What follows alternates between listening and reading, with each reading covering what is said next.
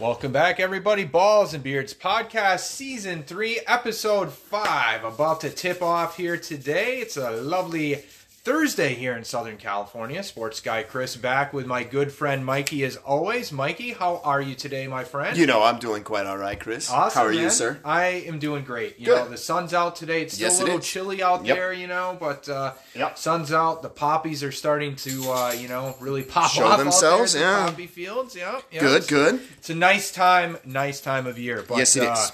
It's really nice for those folks up in Northern California right now, in the Sacramento region in particular. So, it's been a couple weeks since we last, we're recording, but we're going to start today, guys, with the NBA, and then, we'll shift over, talk a little bit of NFL, where there continues to be, dragged out quarterback stuff. But let's go back to Sacramento, my friend, and it is now official. Yep. The Kings going to be in the playoffs for the first time in how many years, Mike? Yeah, 16 years. 16 years. Wow. Yeah, 16 years it's been since, they've been in the playoffs. That is, 16, cool. 17 years out of the mix. That Wow. They had the longest streak in all of professional sports. That's right, And now yeah. I believe it's, what is it? It's the New York Jets. Now. Yeah, I think it's 7-8 years or something like that they've been out of the playoffs. So and then I think it's the Buffalo Sabres, and Angels 8 years. There's been a couple other teams. Oh, the Hornets. The Hornets are the current longest tenured team without a playoff berth in the NBA. Okay. So look, man, Sacramento. Kudos to you. It's been almost 2 decades since you've been in the mix, and good for them. Good for that fan base. This team is, this is kind of one of those teams that, like the Grizzlies of last year, this is a team where, you've got a really good mix of guys. It seems guys that really like playing for each other. They really like, and that's the key. They play for each other. They play with each other. They don't just get along and run through the plays. They seem to genuinely, like each other. The chemistry is off the charts. I mean, you run into some of their stats, and their offense is one of the best in NBA history. They're scoring unstoppable at times. 100%, dude. They're averaging almost 119 points per 100 possessions. Wow. De'Aaron Fox has come on really strong. He's been playing incredibly well in fourth quarters and down the stretch. Yeah. Sabonis, here was a guy that in Indiana who played. Who was it going to be? Were they going to keep Miles Turner? Were they going to keep Sabonis? What was going to happen? Right. The Pacers traded for Halliburton, who's by all accounts played well in Indiana, he's going to be a really good long-term NBA point guard. But Sabonis just reached a whole nother level this season. Playing him and De'Aaron Fox, the great duo. Great duo. Look, and pick and roll game. Exactly. There we go. And look, Sacramento is one of those teams that franchises that they have had a good run of good point guard and big man play. You look in the early 2000s and you look at Vlade and Chris Webber and Mike Bibby and Jason Williams. That's right. So Bobby Jackson. So you've got a history there. So, but you've got all the peripheral pieces playing incredibly well there in Sacramento. So I'm stoked. My question for you, Chris, absolutely, is okay. All that being said, sure. Can they make any noise in the playoffs? Well, that's the question, right? This wide open West. I think they can. They're 46-30. Okay. Looks like they're probably going to be locked into the 3 spot. They're 5 games up on the Suns with 6 to go, so they're not going to fall back any farther. They're 2 behind of the Grizzlies. Maybe they catch them. I'm guessing they're going to be locked in that 3 Third spot. Okay. And you kind of start looking down at the standings. Right now, it'd be the Warriors. I don't necessarily like that matchup for the Kings, but, that being said, the Warriors are just so, we've talked about this before, they're just so, they win everything at home and can't win at all on the road. So, but the Kings, offensively, they can score, that's for sure. The defense, that is the big question mark, which I think like me, like a lot of other people, just kind of causes me to pump the brakes a little bit. I think it's a big part of the matchup that they get. Look, if they are matched up with the Timberwolves or somehow a team like the Pelicans in that first round, I really like their chances. Now, if it becomes the Warriors, Clippers, or Lakers, I don't like that matchup for the Kings. Okay. All three of those rosters are filled with seasoned NBA stars that have won before in their career. Yeah. Maybe not, in the Clippers case at LA, but, Kawhi won in Toronto. Paul George didn't win a championship, but, it was in some playoff teams with the Thunder and back with the Pacers and so on. So I look at that, and those matchups would be against experienced teams loaded with lots of playoff, experience there. So it kind of depends on the matchup. Like I said, if they get one of those teams like the Timberwolves or, the Pelicans, like I said, if the Thunder somehow, creep up, I mean, it's just all clumped together right there. One of those teams, I would pick them for sure, but I would pump the brakes if it ends up being a Clippers, Warriors, or Lakers. Could they beat any of those teams? Sure. Absolutely. But for a young team without really any of those guys really having any playoff time and, just the excitement of getting over this hump and everything. Right. But, the playoffs is a whole nother energy and a whole different beast. Atmosphere, And just without the experience, and then, are you going to be able to get some stops defensively down the stretch in these games? Right. I don't know. I don't know if they'll be able to do it. So, that's my take at least on them. Pumped to see them in there. I mean, they could do some damage because, like you pointed out, with those pieces they have, and everything's clicking right now. And offensively, they do look damn near unstoppable sometimes. So great story. What are your thoughts? Yeah, what do you think? Can you think the Kings can come out of the West? Can they? Look, I think that crowd. I mean, Sacramento's always had, especially early 2000s. I mean, the cowbells and all the ruckus that the fans used to cause there. I mean, look, they're going to have. Here's the thing. They're going to have home court advantage regardless of who they play. True. Yeah. If they stay in that third spot, they're staying, and they're a good 5 games up on the Phoenix Suns. So most likely, like you said, they're probably going to stay in that third spot, right? Barring something absolutely insane. Yep. So they're going to have home court advantage, which means 4 of those first 7 games or 4 of those games are going to be in Sacktown. Now, I think that you're absolutely right. They are going to be young. They are young, obviously. They can score the basketball. Defensively, can they get the stops? Obviously Golden State hasn't played well on the road, but this isn't. This is a bust ride. This is a puddle jump from the Bay Area to Sacramento. That's not a long commute. That's that they can. The Golden State Warriors can play a game, go home, sleep in their own beds, and then come back in 2 days and play in Sacramento again. That's a good you're point, not. So that's a great point. You're going to have a contingent of Golden State fans that are going to travel to Sacramento. If that stays the way that it is, right? And Golden State, it's really Steve Kerr and that team. I mean, look, they had a couple good. They actually won on the road. They got feisty.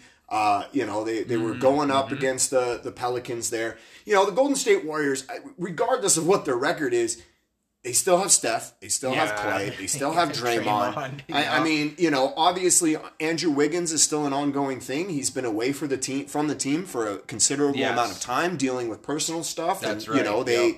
He's kind of been an afterthought, unfortunately.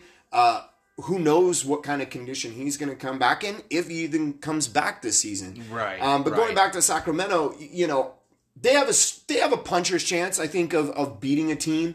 I just think that when you look at the potential matchups of playing either, the Warriors, possibly the Clippers, the Lakers, I just think that, the Clippers, they probably have the best chance against, I would say. I would agree with that. Just because, I would agree with that. Paul George, he hasn't been playing. He got hurt. He was going to be out for, a few weeks, and they're going to reevaluate him. Yeah. Russ Westbrook, he had a really good game here last night against the Grizzlies. a season high 36 points. He played well. Yeah, Kawhi Leonard, guy went from being arguably one of the best top 5 players in the game to kind of being an afterthought, unfortunately. Which, if you're a Clipper fan, maybe you like this. You don't have all this hype going in. But look, I do think that if the Lakers are healthy, if LeBron's playing the way he did against Chicago, if Anthony Davis is playing the way that he played against Chicago here last night's game, or the way he's played over the course of the last several weeks, I don't think that Sacramento has a chance. The Lakers' offense and defense is pretty solid. Golden State, they can flip that proverbial switch. The Clippers, I think, probably are the most I don't want to say inconsistent. I just have the most questions about them and the way they match up against the Sacramento Kings. And so, for making the playoffs the last few years, they not any success either. So that's a team that still is looking for their own success. Correct. So I agree with you. I think that would be the best matchup. And I think that, again, you're talking about a team in Sacramento that's going to have home court. So I think that's going to matter more against a team like the Clippers. But having said that, it's still going to be, we'll see what the matchups end up being. Sure. And then we can make our playoff predictions. But, look, kudos to Sacramento. They made it. Absolutely. Yeah. I know, totally. Later on we're going to get to, not today, but, later episode on, we're going to get to our kind of our end of the year awards kind of thing. Look, right now, Mike Brown has to be the coach of the year. To go from a team that was lottery bound for the last 16, 17 years, and now all of a sudden not just have this team in the play-in tournament, they are a top 3 team, and they are going to be in the Western Conference. Impressive. And they've held on to that all year long. It's not something that they've been kind of fluctuating. They've been in that top 6 just about the entire season. And like the Jazz, Pelicans, exactly, the Blazers of all kind of the Warriors. All those teams have kind of fluctuated. Oh, you're right. They've been like a fixture at 3. They're the one consistent thing in the West all year has been like them at the 3 spot. Exactly. So I think that Mike Brown, coach of the year. I agree. I think kudos to Sacramento and all you Kings fans up there throughout the universe.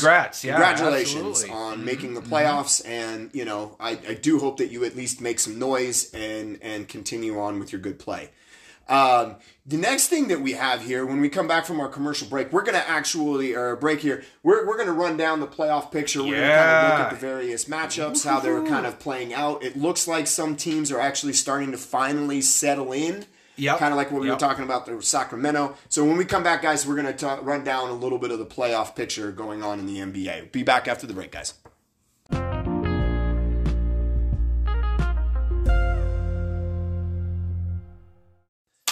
Welcome back, everybody. Balls and Beards Podcast, Season 3, Episode 5. Mikey and I, of course, covered the Sacramento Kings being back in the playoffs, breaking that, long-standing drought for longest American professional sports franchise to not be in the playoffs. They are back in, so continuing where we picked off, or left off there, Mikey, before the break, we're going to jump in and talk about that playoff picture right now, which has been, of course, very muddled all season long in the West. But like you pointed out before we went to the breaks, some teams starting to settle in now and everything. But man, it is still got a bunch of teams grouped together down there. Your Lakers, of course, are right smack in the middle of that mix. They would be in the 8th spot right now, but I am very interested to get your thoughts right now on the standings as well. And I'll throw one other little tidbit in there as well, Mikey. So early this morning, I'm listening to the radio. Okay.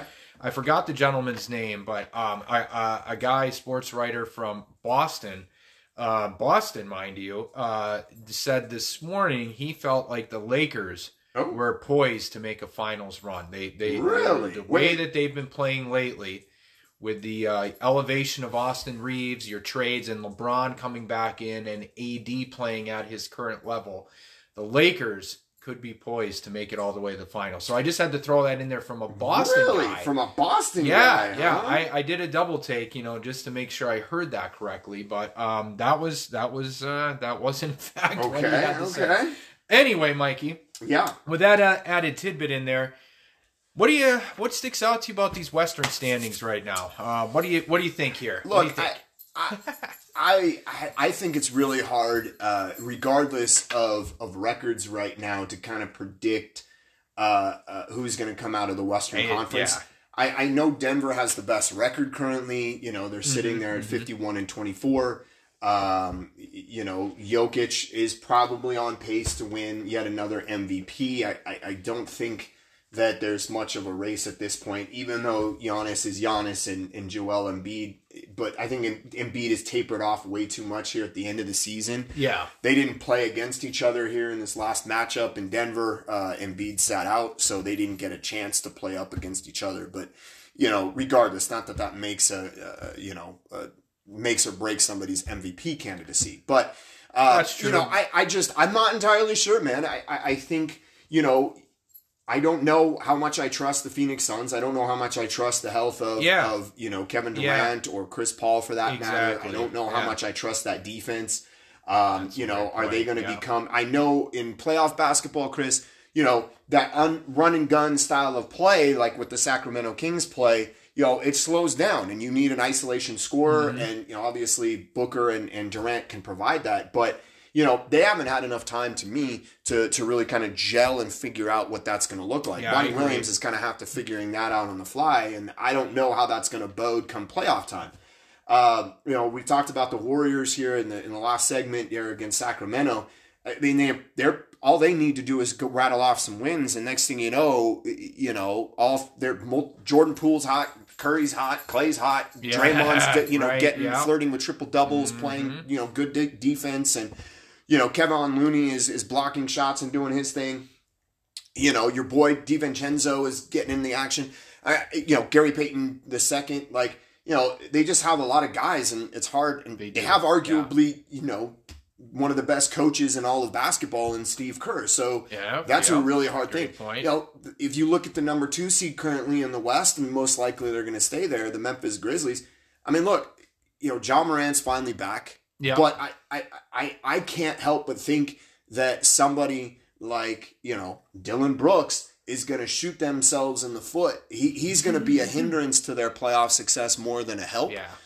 You look at his stats and it's ridiculous. I mean, after we just went off on him, here not too long ago, an episode or so ago. You're right. A friend of mine had sent me more stats. I mean, this guy doesn't do anything. Like, he talks and he talks and he talks. Other guys that we mentioned, they do other things. They contribute things in the stat sheet. They contribute things that aren't in the stat sheet but show up and hustle and play. Yeah. All this dude is just run his mouth. I mean, him and Russell Westbrook were going at it here in last night's game. I mean, this is a dude that just distracts more than he actually does anything of substance for that team. And it's kind of a shame too, because Memphis was a team you wanted to root for, and now all of a sudden they've kind of become this villain-like team. I agree, Mikey. I agree with that sentiment. And a lot of that has to do with Dylan Brooks. Like root for the young up-and-coming team last year, and you're right. That narrative has flipped this year. Yeah, you're right. They're kind of like becoming this kind of like villain-type team, and you're just kind of like, I'm already sick of you guys. Right. And you want to see him get boosted from the playoffs. Yeah. You're like, that, whatever. So, I mean, I think, the Clippers, that's such, we kind of talked about this a little bit. The Clippers are an enigma. I mean, one game they play incredibly well. Another game, they fall flat on their face. They seem to be doing okay. And, they're 5 games above 500. They're currently in that 5th spot. But they're only a game up on the Golden State Warriors. I mean, it's not like game and a half up. So, I mean, it's not like they're blowing it out. They could fall to 6th. Look, I've said this before. I said this in the episode that we had with our good friend Justin on here. Yeah.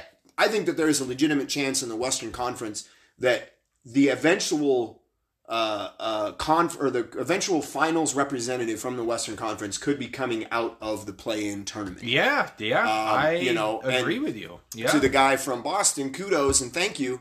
I mean, look, the Lakers, if Malik Beasley can get it going offensively, if he can start knocking down some shots, that's going to be a huge difference maker for the Lakers. I agree, 100%.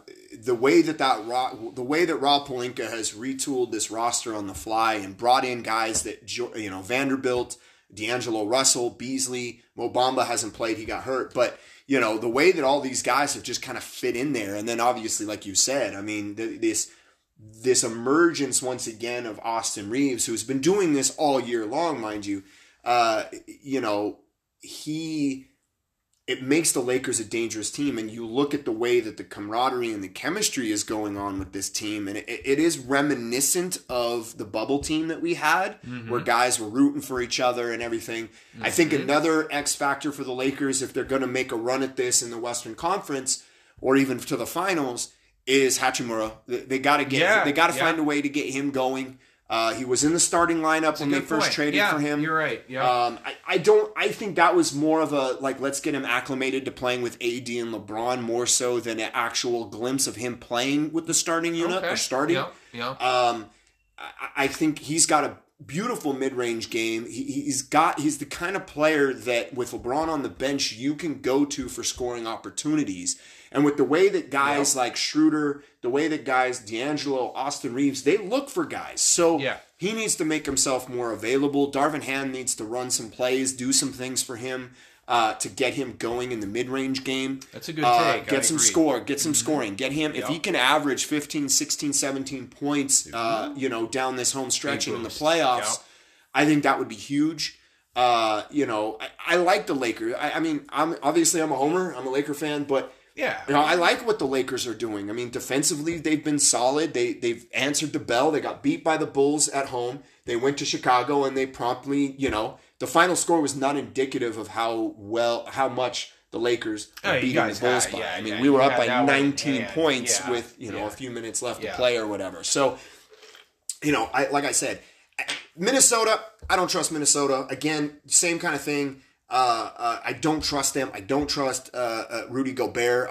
You're going to end up in the same situation that Utah's found themselves in over the last several years, Chris. Yeah. Are you going to play him down the stretch? If you play him down the stretch in a close game, guess what? The opposing team is going to foul Gobert, and they're going to send him to the line. He's a guy that fades away offensively, in the playoffs. That's true. And so, yes, you have Cat sitting there, but at this point in time, how much is he really contributing? Because he's coming off of a very lengthy absence.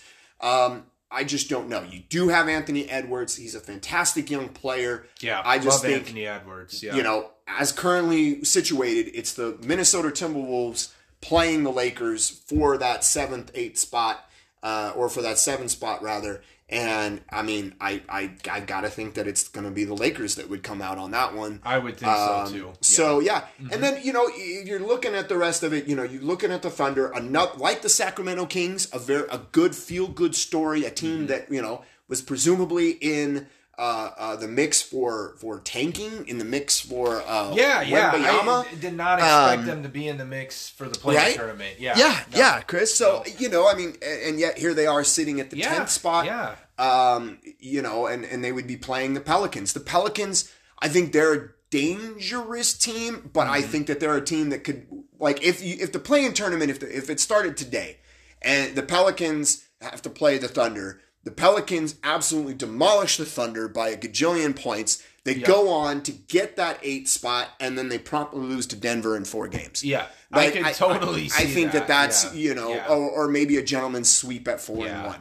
I just don't see enough. No Zion. Yes, Brandon Ingram has played incredibly well. You do have CJ McCollum. Yeah. You've got some of those pieces, but once again, this is a team that have yet to kind of proven that they can be trusted. Yeah. And they're missing Zion, and I feel like they played their best basketball a long time ago already. It was early in the season, but they were in the 1 spot at one point, when things were still getting going. But it was like 12, 15 games into the season, and they kind of went ever since, and now they're just kind of hanging there. They're not really getting above 500. They're kind of just like, So I'm with you. It's kind of like, well, not really improving at all. And you can make the argument they've already played their best basketball, which you don't want.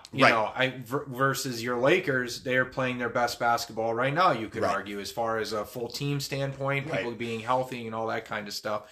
Offensively, defensively, everything kind of coming together at the right time. Yeah. So, you're right. The Thunder, good story. Like you said, didn't expect them to be in this position. Don't expect them to do much, even really to get out of that play-in. If they somehow do, I'm with you. I think it's going to be a sweep, most likely by the Nuggets or, whoever they would draw out of that. But, so the one other team that we haven't hinted on then is and I can't wait to get your take on them. The Dallas Mavericks, who, Mikey, in their last 10, they're 3-7, which is one of the worst marks in the West, which has allowed them to be passed up by all of the teams we just talked about.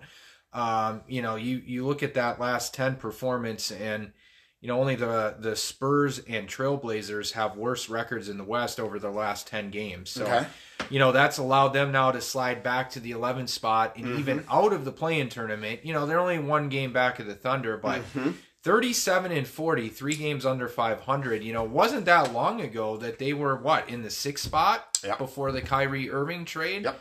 Dude, Jason Kidd, we like him as a coach and everything. What's going on in Dallas, dude? What do you make of what's going on with the Mavericks right now?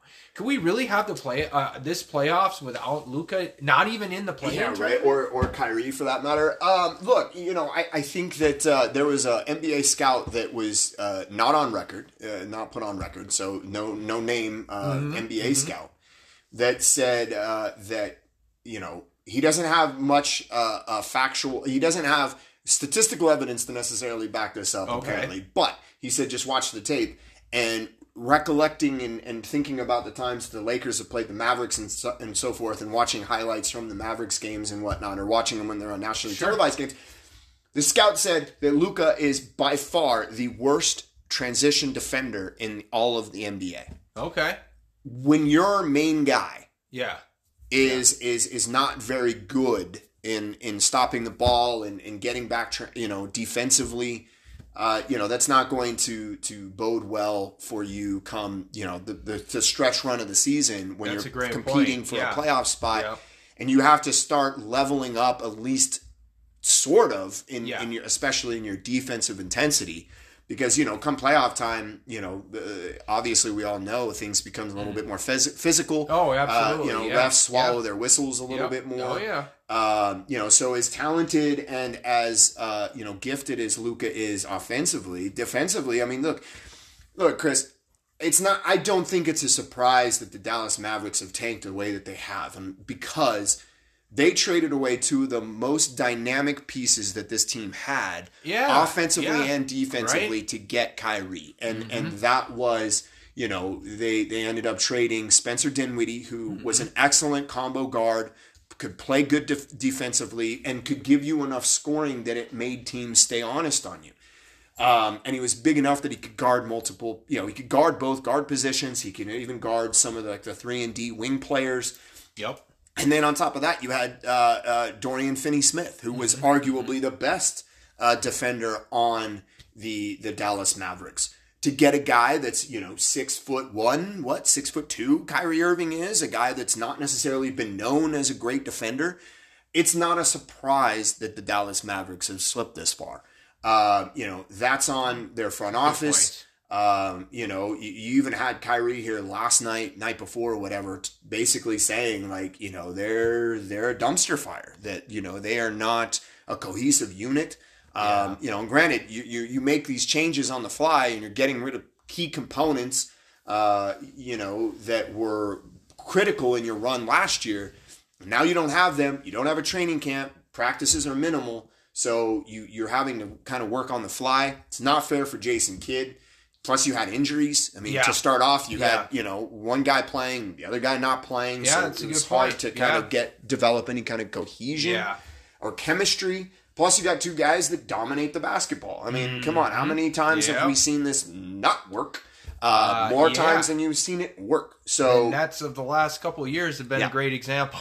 Yeah, exactly. So, look, I think this is just going to raise more eyebrows. It's going to elicit more, rumors about, Kyrie to the Lakers, or Kyrie's going to walk. And that's going to be the sad thing, is that the Dallas Mavericks basically have, kind of like what we've talked about the Rams in football, right? Yeah. A team that, difference is the Rams won a Super Bowl, but the Mavericks mortgaged their present and their future for an immediate thing. And, it's not going to pan out. And if Kyrie walks as a free agent this season or after the season, they'll have nothing to show for it. Yeah. They'll have a perennial MVP candidate in Luka with some decent pieces, but nothing resembling the roster that they had last year.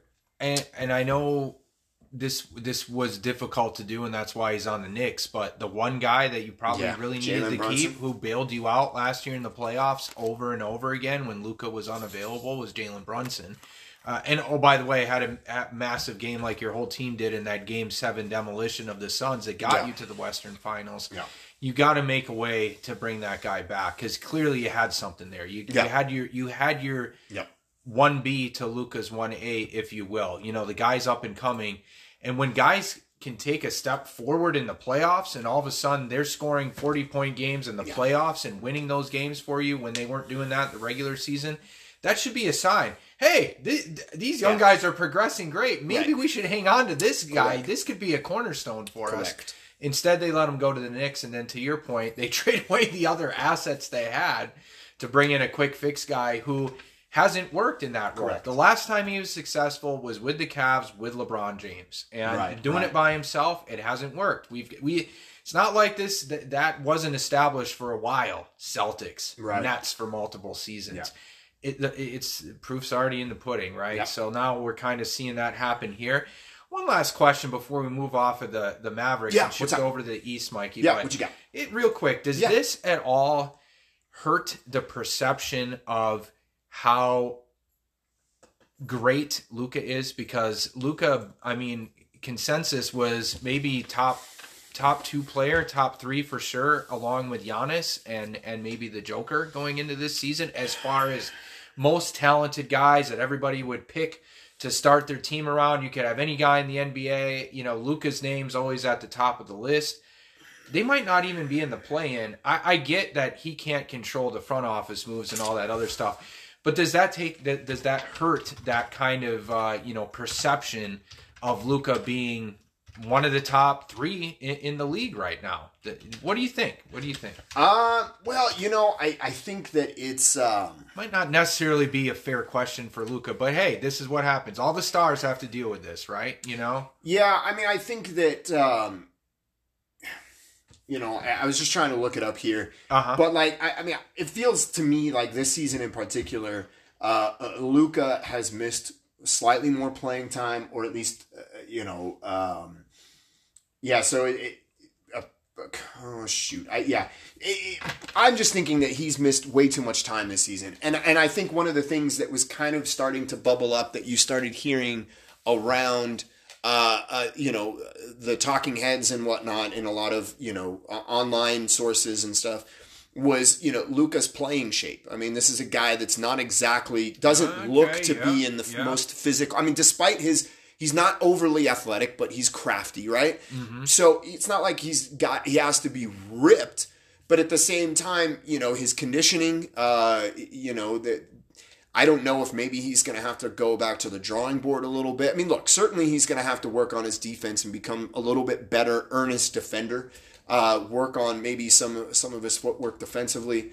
I think that if Kyrie stays, then maybe they have a full, training camp and whatnot, and maybe during the off season, if Kyrie were to re-up with the Mavs, they can go and they can hang out and play some basketball and do some pickup games or whatever they need to do to kind of help develop some of that chemistry. Because Luka's a good enough shooter that, if Kyrie were the primary ball handler, or at least the ball handler in certain situations, that Luka could spot up and shoot the 3. Luka's also a relatively bigger guy, so he could also go down on the post. He's crafty enough that he can make some things happen down there. Watch him film a Kobe, man. Watch him, and his footwork down there in the post. I get it. That's not exactly the way the NBA's played anymore, but you got to take advantage of where your mismatches are. And, I don't know if Jason Kidd and the Mavericks are doing that. Whether or not it hurts his perception, I think unfortunately in this scenario, the finger pointing is going to be directed at Kyrie. Yeah, I think you're right. Unfortunately, just because, I mean, he's just been this dark cloud that's followed him wherever he's gone in the post-Cleveland days. And even in Cleveland, it's not like he left sunshine and rainbows. So, that's true. I don't think it's going to hurt Luka that much. I think he's been hurt, man. He's been playing hurt. He's been missing games. It's just not been the most consistent. He's missed 15 games this year, and that's not including the games like you said. You just said that he played through injury. Maybe he was only 80% and all that playing kind of well. stuff. So they're 5-10 without him this year. I mean, they're only 2 games above 500 with him, but like you said, I think he broke that down, nicely. I mean, all of his other numbers are pretty much on par with his career so far this year. Yeah. He's not dropping off anyway. Right. I wanted to get your quick take on that, So. Yeah, no, I mean, look, I think he's a fantastic player. I mean, he's still young. He's been playing professional basketball since he was like 13, 14 years old. So he's ridiculous. Like a seasoned veteran. You think about it. I mean, yeah, exactly. I mean, this dude's played 10 years professional basketball. And, that's to be able to do what he's doing on the NBA level against superior talent, then, it's impressive. It's just a matter of can the front office in Dallas put together a team around him and either mask his deficiencies defensively or, because offensively, I think with Dwight Powell, with Bertans, I think that they have enough, pieces to stay competitive. It's just, this year's just been kind of a fluky season, and making the deals that they made, I just don't think helps them. I mean, Tim Hardaway, you got Reggie Bullock. I think you got Christian Wood was a big free agent, guy that they picked up, and he hasn't panned out either. I mean, this dude's kind of fallen out of the rotation. They're just going to have to go back to the drawing board, unfortunately. And if you let Kyrie walk, then you're maybe able to. That'll give you money that you can free up to look for other people. Sure. I don't know, but I don't think it hurts it. I really don't think it hurts him a whole hell of a lot. Yeah, he's still Luka, right? Yeah, he's still Luka. Luka. Scored 50 on any given night. Yep. So, all right, man. Yep. So let's shift over to the East now. Okay, we broke down the more like gooped up West, where it seems wide open. The East, kind of seems very much the opposite of that, right? The East seems very top heavy this year. In particular, I think you look at the Bucks, the Celtics, and the Sixers. Okay. The Cavaliers are right there as well. They've been in the 4th spot most of the season. I would put them up in that mix. Donovan Mitchell has played very good this year. And then you've got the Knicks sitting there, interestingly, at 5. That 2 years ago had the great kind of breakout year. Last year took a step back. This year kind of coming back again now. 44-33. Not sure if I'm a believer in them or not, but, we'll get you your take on the Knicks in a second. Then you have the Nets, post-Kyrie, post-Kevin Durant, still hanging in there. They're in number 6 spot right now. Yep. 6 games to play. They're only 1.5 up on the Heat as far as, that 7 spot and being in the play-in tournament. But enough of a cushion. We'll see. Maybe they're able to stay out of the play-in, which I think would be huge for that team with no KD or Kyrie to just not even have to worry about that. Right. So interesting. You look at those play-in teams. I mean, Miami was the 1 seed last year, I think, with their coaching and so on. But, they've lost 3 in a row. Not really the best time to be doing that. But the rest of those kind of play-in teams, kind of like, the Hawks, Raptors, Bulls, not... kind of like, whatever. Right. And then you have the Wizards who are still alive. They're only 2 back of the Bulls, which is a little surprising. Orlando probably out at this point, 4 back of the Bulls, but still, I think at 32-44, a little bit of a surprise. They really made some improvements this year, but absolutely, when it comes to the playoffs and everything, I mean, for me, I don't know. I look at those top 4 teams and. Again, no disrespect to the Cavaliers, but I would assume it's going to be either the Bucks, Celtics, or Sixers that come out of the East this year. Mikey, what are your thoughts there? I mean, do you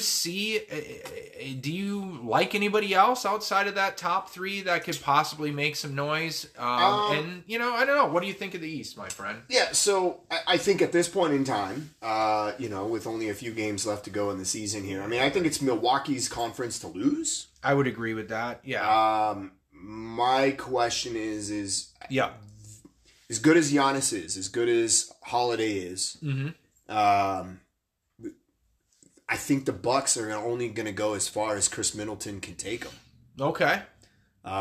Chris Middleton. I mean, Chris Middleton's got to be relatively healthy. He's got, because teams are going to be looking at Giannis. They're going to be obviously, the familiarity between Milwaukee and Boston and sure. some of those teams is going to be there. And I mean, you could send Giannis to the line 20 times and he might make 11 out of those 20, and sure. then you lose that game. The Bucks lose that game by 3 points, or something, to where maybe he makes a couple more free throws and you win that game. I hear that. So but I think it's Milwaukee's to lose.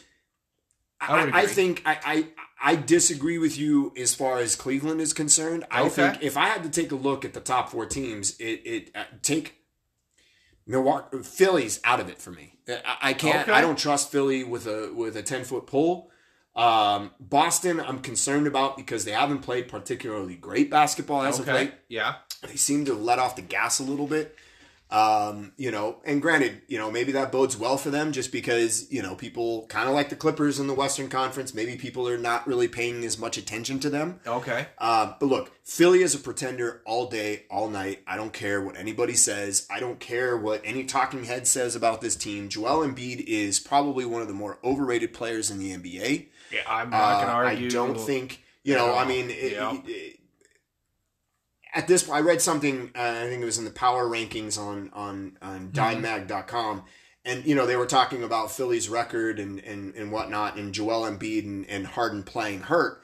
And I'm like, okay, everybody's playing hurt at this point in the season. Yeah, when you've only got a handful of games left, everybody's playing hurt. And for Philadelphia, when are they not playing hurt? They're always playing hurt. They're always They're playing never, hurt. They're never. This has always been their thing. So I don't trust. I mean, look, I don't trust Doc Rivers. I don't trust James Harden. I don't trust Joel Embiid. He probably will have a great playoff run. They depending on how he plays versus how Jokic plays or whatever. There's going to be people that are talking about how Embiid should have won. I mean, now after complaining the entire year about him not being in the conversation for MVP, all of a sudden this dude is like, I don't care about MVP. I'm looking at a championship. Well, that's not what you said. I mean, just about anybody can go on a Google search and look up times where you've complained or tweeted or anything about, the playoff conversation or the MVP conversation, excuse me. I don't trust the 76ers. I don't trust Doc Rivers. This dude has not made it out of the second round in God knows how long. I don't trust them. They're pretenders. They've been pretenders. They will continue to be pretenders until proven otherwise. The one thing that I think about the Cavaliers is the Cavaliers strike me as a much better defensive team, but very similar as the Sacramento Kings. I mean, this is a team that offensively, Donovan Mitchell has been an absolute revelation for them. I mean, he got traded for, and he's tied, I believe now, with LeBron James, with the opportunity to pass LeBron James for the most 40-point games in a season for the Cavaliers. I think, maybe he's like one game behind. I think LeBron has 11, he has 10, or maybe they're tied or something. Okay. With a few games left to go, God only knows this dude could break LeBron's record of most 40-point games in a season for the Cavaliers in his first season. In his first year, with the Caps. That's impressive. That's impressive. You look at Evan Mobley, you look at Jaren Allen, you look at Okoro, you look at the guys the Cavaliers have on that roster, you look at the fact that they are probably criminally underrated in comparison to some of these other teams like the 76ers that get all this noise. Oh, I agree with that. I think that, Karis LeVert, I mean, you just... It's a good team. You've got a really good team there, and you've got guys that can get things done. They don't really, I mean, look, they're ranked in opponents' points per game. They're first at 106.7. So they're really good. Everything else, they're kind of not particularly great out. They don't score the basketball a whole hell of a lot. They're 24th in the NBA.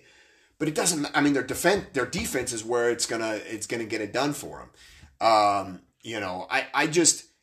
like the Cavs. At home they have a ridiculous home record. It's actually better than the 76ers. It's 30-8 at home.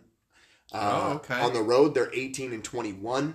They're 7-0 and they're undefeated in overtime games. They're 7-3 in their last 10.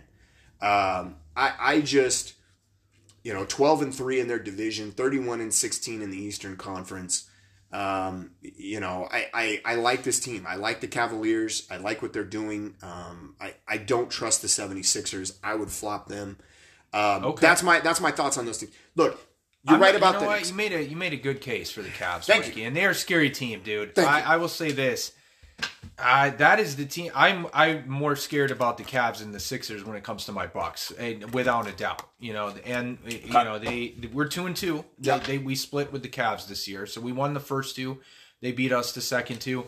We haven't played since like mid-January, okay. So it will have been a while if in fact we do meet in a second round potential playoff series, but.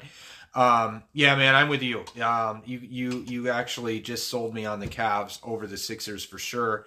And one other thing that while you were breaking that down,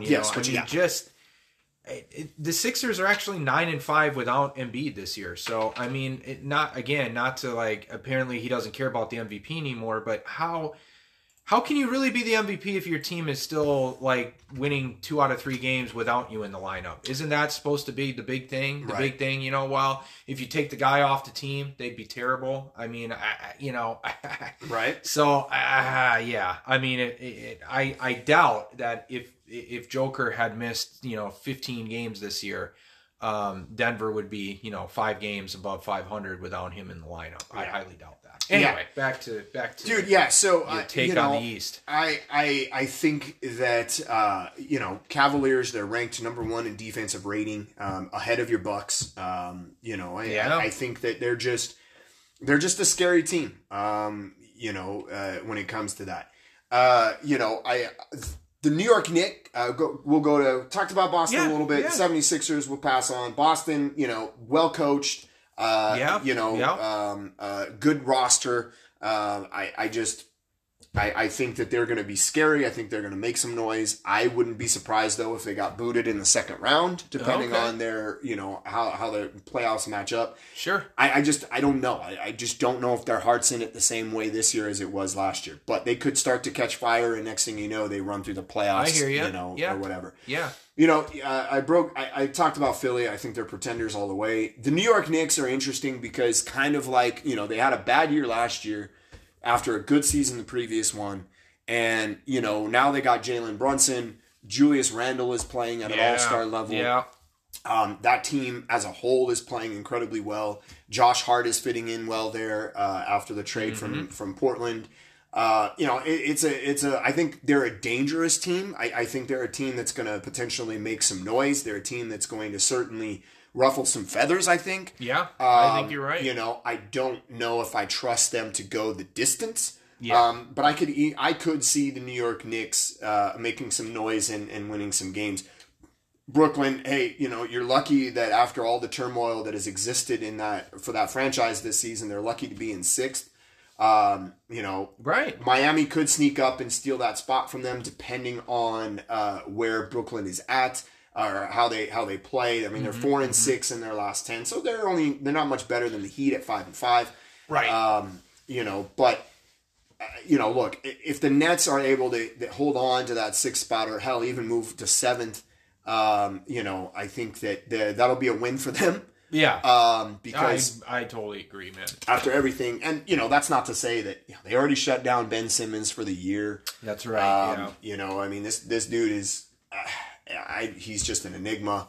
The Miami Heat are probably the scariest team for me out of all of the teams currently in the play-in tournament, Chris. Yeah, I agree.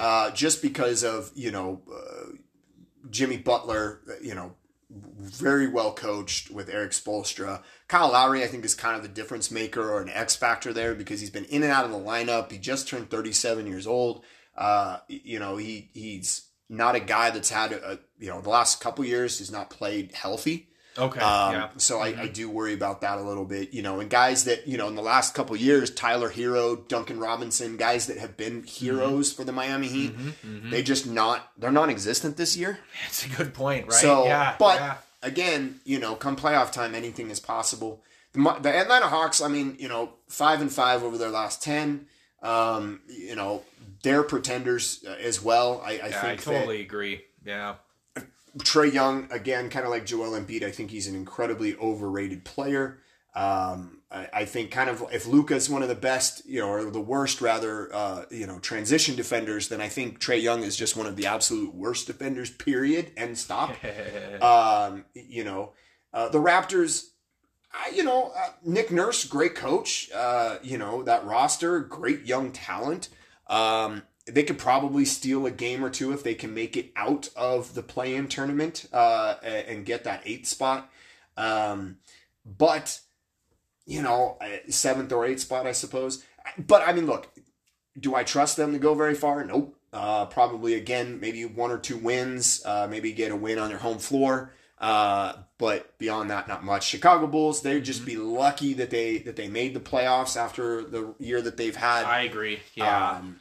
And so, and like you said, I mean, maybe the Wizards catch up to the Bulls, but yeah, I don't know. It really is. You absolutely hit the nail on the head at the very top when you were breaking down the Eastern Conference, dude, where you said that, like, unlike the Western Conference where a team could very well come out of the play-in tournament or a lower seeded team come out of the West and represent in the finals, the Miami Heat, the Eastern Conference, it's going to be a top 5 team that's going to be coming out. It is not going to be one of these bottom seeded teams.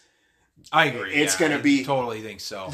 There's going to be some fast moving, 4-0s, 4-1s in the Eastern Conference. East, yeah. And in the Western, there's going to be some 6 and 7 game series. And it's going to be gnarly. Yeah, exactly. Yep. So that's what I think. That's what I think about the Eastern Conference, man. Dude. There's some teams I just don't trust with the 10-foot pole. And, I hear you. Guys might have good games, good series, but is it going to be enough to win you the entire thing? No. Yeah. All right. That's where I'm at. Well said, brother. I agree. And, to your point on my Bucks, I do, obviously missing Middleton last year in the playoffs was a big loss, hard to replace. So I agree with you. The Bucks are going to need Middleton. They have assembled a deeper team this year, and they have some other options to turn to for scoring. But Chris Middleton and his shooting ability certainly is something that they will need. And hey, you know what? Even if it's a 70% version of Chris Middleton, that's better than no Middleton at all being available. So even if he's good for 16 to 20 minutes a night and can come in and hit those couple of big shots in the fourth quarter that you need, that's all we need. You need his presence. Exactly. You need his presence because just the threat of him being out there on that floor next to Giannis is enough to I don't think there's going to be a team in the playoffs that wants to potentially go out there and be like, Chris Middleton, here's all that space. So it's gonna cause some concern. So you have to have him out there.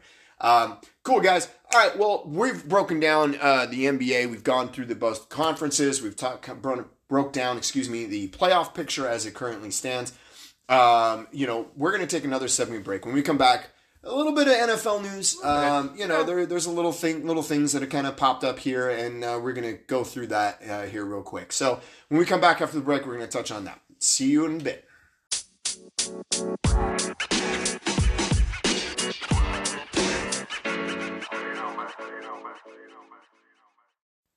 Welcome back, everybody. Balls and Beards Podcast, Season 3, Episode 5. Moving right along. Of course, Mikey and I took you through, all of the playoff, pictures in the NBA, how the standings are looking right now in both the West and the East. Of course, talked about the Kings being back in. And now, before we wrap up today's episode, we're going to flip over to the NFL, of course, and still kind of quiet overall. We're still almost a month away from the draft, and there's still some big name quarterbacks that we're kind of waiting to have some deals completed, but that's what we're going to touch on today. So Mikey, of course, the Lamar Jackson saga continues on there for Baltimore. The latest news, of course, was him requesting a trade at the beginning of the month. Obviously, that didn't happen. Instead, he got that franchise tag, the non-exclusive one. Mm-hmm. Teams aren't jumping in to negotiate yet, of course. If certain teams, I suppose, don't get a quarterback they want in the draft, that could very easily change if this is still going on, after that point. The Ravens continue to want to be committed to Lamar. It seems to me Lamar is done with Baltimore. It really does. It seems like he wants out one way or the other and wants to go somewhere else. I even saw yesterday, I didn't dive into it too much because when a rapper is reporting things, but Meek Mill apparently, let Robert Kraft know that Lamar is interested in playing for the Patriots, which honestly makes a lot of sense to me. I mean, I think New England could use a dynamic playmaker. I mean, especially in that division. No disrespect to Mac Jones, but that would, I think, really elevate them. They're already very good special teams, very good defensively, with an all-time great head coach. So, I mean, what are you missing? You're missing somebody that can be a dynamic playmaker for you. Okay. Maybe that's a fit. I think there's some other teams in the NFC that fit better. But anyway. Okay.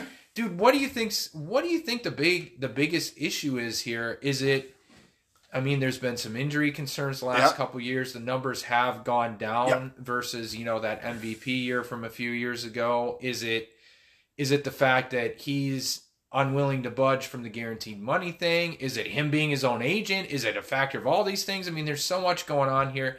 Dude, what do you think is going on with Lamar, and why ultimately he's in this situation right now? Well, I mean, if I'm not mistaken, Bill Belichick came out here and put the kibosh real quick on the idea of him going to the Patriots. Yeah. So I think you can toss that one out. I mean, granted, it could be smoke and mirrors. Look, this guy still thinks that Lamar Jackson, that is. Yeah. He's still thinking in his head that it's a few years ago when he won the MVP. Yeah. I mean, you're a few seasons now removed from that. You haven't even, the last 2 seasons or so, you haven't even finished you haven't even finished a season, let alone finished a season where you've been in the conversation for MVP. So I can understand if you were a top 3 quarterback, regardless of conference. I can understand, you were a top 3 quarterback in the NFL, period. Yeah. Out of 32 teams, you were a top 3, top 5 guy, and you consistently put up those kind of numbers, and here you are just kind of at a stalemate with your team. I can understand that. I can understand maybe, wanting some more money, wanting guaranteed money, wanting those kinds of things.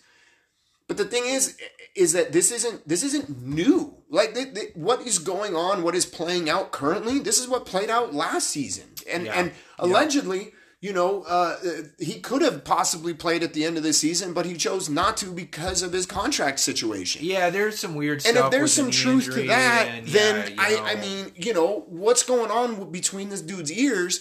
And it's no wonder why there's not a handful of teams out there that are interested in a quarterback that are trying to trade for this guy. Mm-hmm. It's no wonder. I mean, when you're snatching up guys that are perpetually hurt, like a Jimmy G, regardless of the fact that he did go to a Super Bowl and he's a serviceable quarterback, you got guys like Sam Darnold still getting jobs. You got, in fact, he's going to be rumored to be the day one, starter for the Niners.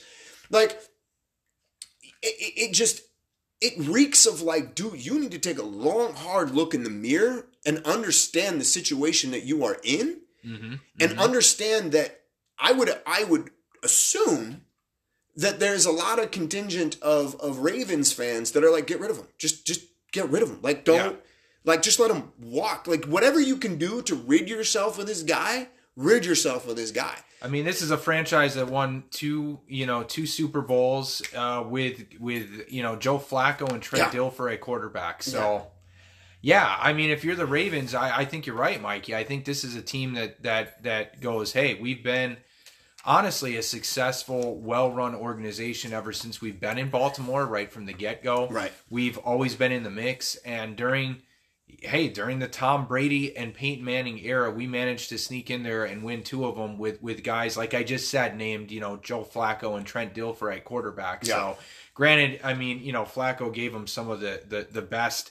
road playoff performances we've seen in a long time. But that being said, I mean, there you go. I think this franchise looks at it and goes, we get it. You want all this guaranteed money because the Browns screwed up and gave it to Deshaun Watson.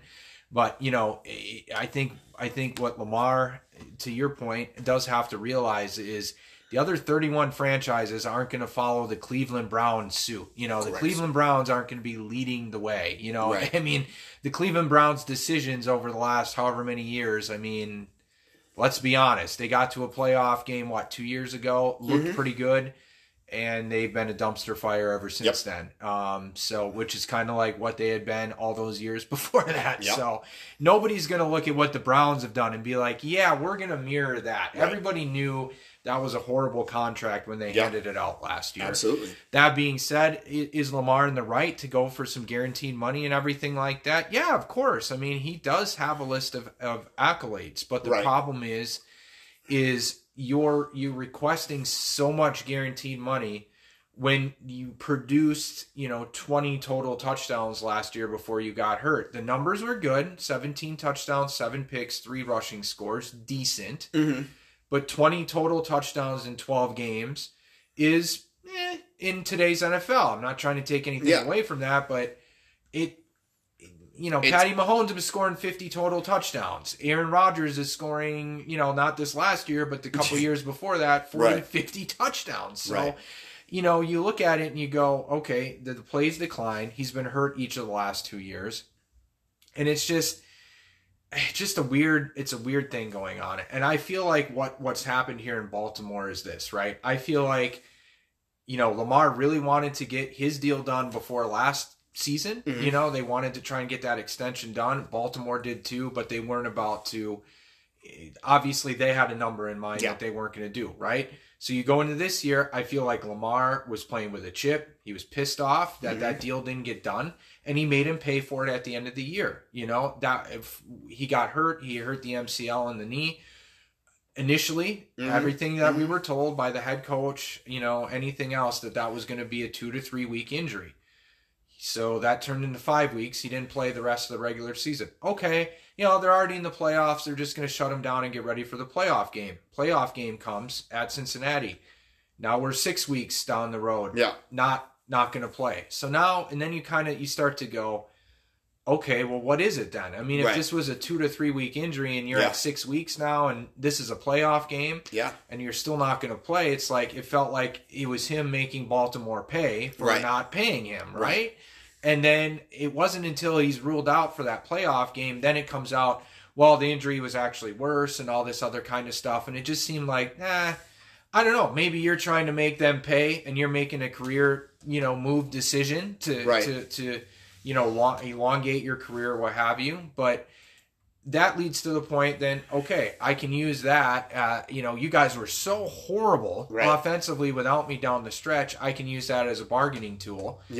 But if I'm the Baltimore, I turn around in these negotiations to say, hey, man, we were one quarterback sneak fumble away from beating the Bengals and moving on in the playoffs without you. So, they can look at it and go, I don't know, man. We really weren't that bad, actually. So there's this big gulf, and I feel like right now the Ravens and Lamar are just playing this game of chicken with each other. And like, okay, who's going to budge first? Who's going to budge first? Because it's clear he does not want to play on this tag. And it's clear that the Ravens have already dug their feet in and made the decision, right?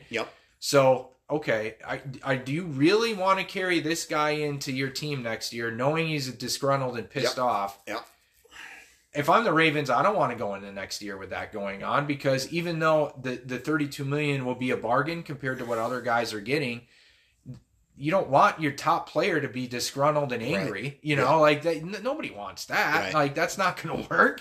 And then it's clear Lamar is done. He doesn't want to be in Baltimore anymore. He asked for a trade. He wants to go otherwhere. Little leaks are coming out. Hey, I wouldn't mind playing here. I wouldn't mind playing there, type of thing. So to me, this is really interesting to see how this works out, because I don't really see how, despite where everything stands with the franchise tag and the lack of interest from other teams at the moment, all signs point to, well, if he's going to play football this year, it's going to be in Baltimore. But really, he's done. He doesn't want to play there anymore. And Baltimore, you're a good run franchise. Do you really want to do that? Do you really want a disgruntled guy? I mean, interesting that we're talking about this. So, looking some stuff up that, apparently just a few hours ago. Okay, let's hear it. I want some new theories. On MSN.com, apparently the theory or the rumor or whatever you want to call it has been floated out there that he's not going to play at all here. It's basically just going to be a stalemate, and no other team's going to trade for him or make an offer for him. He's not going to report to Ravens camp. He's not going to do anything having to do with the Ravens until he gets what he thinks he's owed. But we've been saying this now every time we've talked about this dude that, there's clearly not a market for you, because if there were, you would have an offer sheet. You would have something. The Ravens would have something that they could then use and say, okay, well, yeah, we'll match that or not match that. We'll let you walk or whatever. He's I don't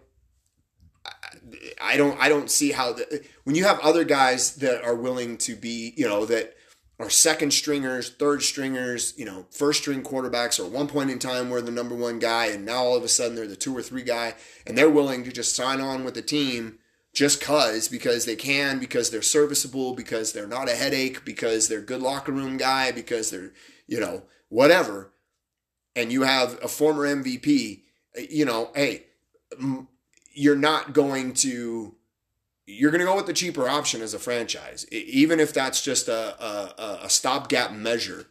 Look, the Lamar Jackson has absolutely no leverage. Again, we talked about this at the top, man. I mean, we're talking about a guy. It's not like he's finished in the top 5. I mean, if you're a Kansas City Chiefs fan, or if you're a Ravens fan, even you can look to the Kansas City Chiefs rather, and you could say, look, Patty Mahomes just played a Super Bowl on one ankle. And you had to your point, you had a 2-3 week injury with your knee, and it tripled up the amount of time it was supposed to take to heal. You had a chance to come back in the playoffs and be a hero and possibly earn the contract. Had they won that game against the Bengals, had they gone on and made a run and possibly to a Super Bowl, win or not, then maybe you've got a little bit more leverage. But guess what? You chose to be a pout or whatever it is, and stick it to them. Well, guess what? There's 31 other teams that are watching your behavior. Yeah. And I'm sorry, dude, you're going to find yourself out of this league. At this point in time, God only knows. He probably is not even going to be putting on a football jersey this next season. Wow, there you go. Mikey, coming in with a nice take right there, my friends. Letting it be known. But yeah, I mean, look, it kind of seems that way, right? Yeah. That he's not going to be putting on a uniform this year. I know, he tweeted out some things, and I whether that is really what happened last year as far as the knee injury and all that kind of stuff goes or not, I don't really know. Okay. I mean, if you, I know he tweeted some things out, I think it was yesterday or what have you, about, hey, if my PCL is not 100% and I go out there and I can't play at a level to help my guys, how is that selfish? I get all that. And I get the guaranteed money aspect. I mean, these guys don't have... they don't have a long career. You want to make sure that you've got security. I get all that. But the problem is that this isn't your first rodeo doing this. You can't blame this on the Browns. You can't. This is a bet of your own making, and you have to lay in it. I've got nothing else. Yeah, I mean, dude, not too many people are going to have sympathy for a guy making millions and millions of dollars asking for more money. Right, and you missed the last 5 games of this year, and you actually missed the last 5 games of the year before as well. So it's hard. It's hard to all of a sudden be wanting a massive pay raise if you don't even know you can close out the season, right? Yep. So that makes a lot of sense to me.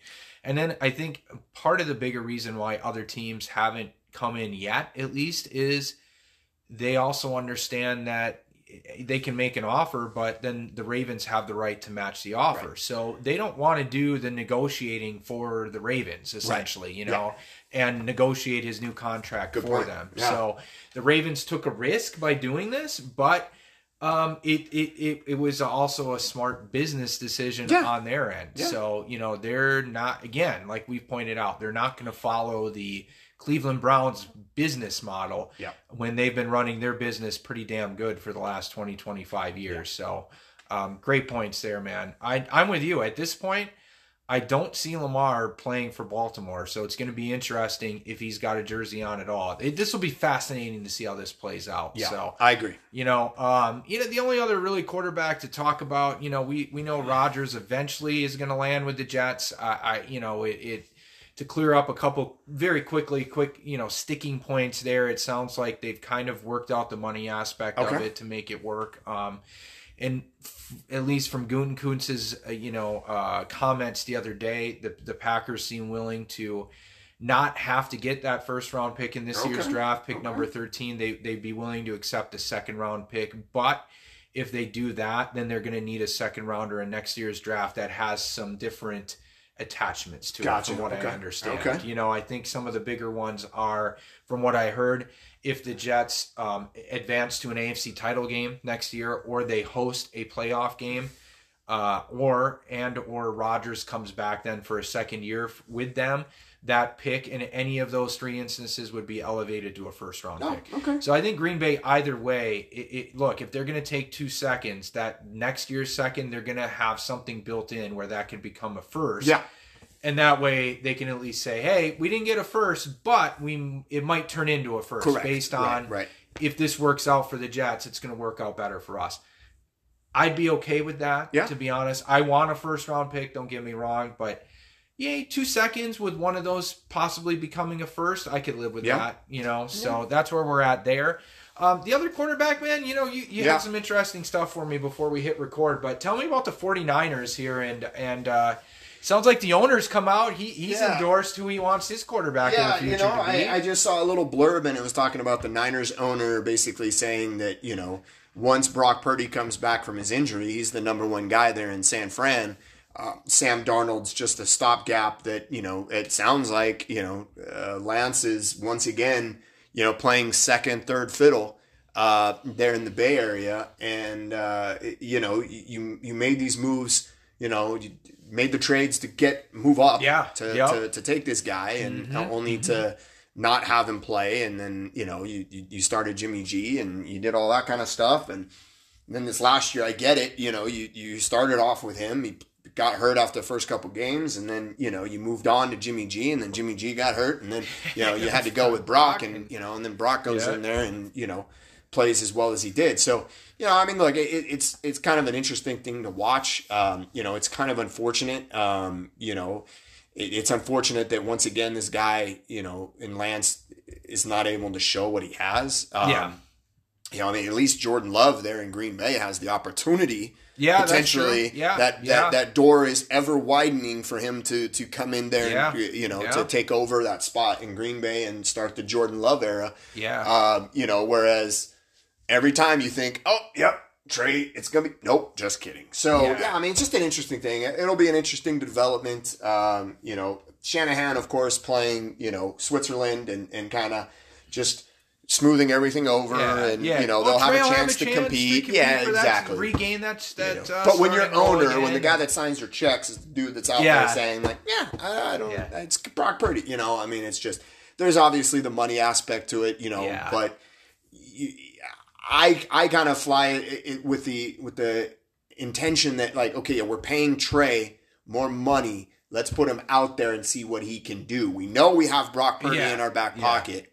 Let's see what Trey can do. At least see what he can do on our offense. See what he can do over the course of longer than 2 games. Sure. Before we make a decision, entirely. I get you want to maybe pay the cheaper guy, but I don't know. Yeah, I don't know. That's just a tough position to be in, but that's what I would want. If you're Trey, you have to take this as an opportunity to just, grab the bull by the horns and show, the Niners brass what they traded up for, and, show them that they didn't make a mistake and leave, Brock Purdy wishing that he was out there on the field. But, that's where it's at. So well said, that's man. all I got. Nice. Hey, dude, it's been a great episode today. Absolutely, man. It's always a pleasure running down this stuff. Guys, when we come back, in our next episode, obviously we'll have a little bit better picture, if not a complete picture, of the playoffs for the NBA. Yes. And where teams are actually going to be matched up with. Maybe we'll have some, developments in the NFL. And player movement there, Who knows? certain Packer quarterback will be a Jet. Yeah, maybe, absolutely, maybe not. absolutely. You know? Maybe we'll have more clarification of who the number 1 pick in the draft is going to be. Yeah. In the meantime, one quick thing: it is opening day for Major League Baseball. Baseball is back. Yes, the pitch clock era has arrived. It has. Yeah, you're right, Mikey. And Garrett Cole, the starting pitcher for the New York Yankees, started it off breaking a New York Yankee opening day record with 11 strikeouts. Wow. And Judge actually creamed a 400 plus feet home run in his first at bat. So wow, there you go. Aaron Judge starting the year out right away. Right out the gate. So good luck to my Dodgers. Good luck to his Brewers. And that's right. You got anything else in closing there, Chris? No, not really, man. Just, of course, NCAA tournament. We've got Final Four this weekend. I mean, being in Southern California, shout out to the 5 seed San Diego State Aztecs. Yep. Moving through it wasn't St. Mary's, it wasn't UCLA, it wasn't USC. Nope. San Diego State, my friend, Aztecs. The Florida Atlantic Owls as a 9 seed. Only the 3rd time a 9 seed has reached the Final Four. Impressive. Miami Hurricanes came back down against Kansas, came back 12 down against Texas in the second half. Yep. They're there for the first time in school history as a 5 seed. And then, of course, UConn just demolished everybody as a 4 seed to get to where they're at. But, Mikey, the first NCAA tournament in history without that a top 3 seed hasn't been there. Yeah. Wow. Yeah. And it was the first tournament in history that a number 1 seed didn't at least make it to the Elite 8. So no 1 seeds made it out of the Sweet 16. Wow. So I think that I was talking about this with a buddy. I think that's just indicative of how good basketball has become. Yeah. You've got a lot of these guys that want to play, and yes, they could go to Duke, they could go to Kentucky. Yeah.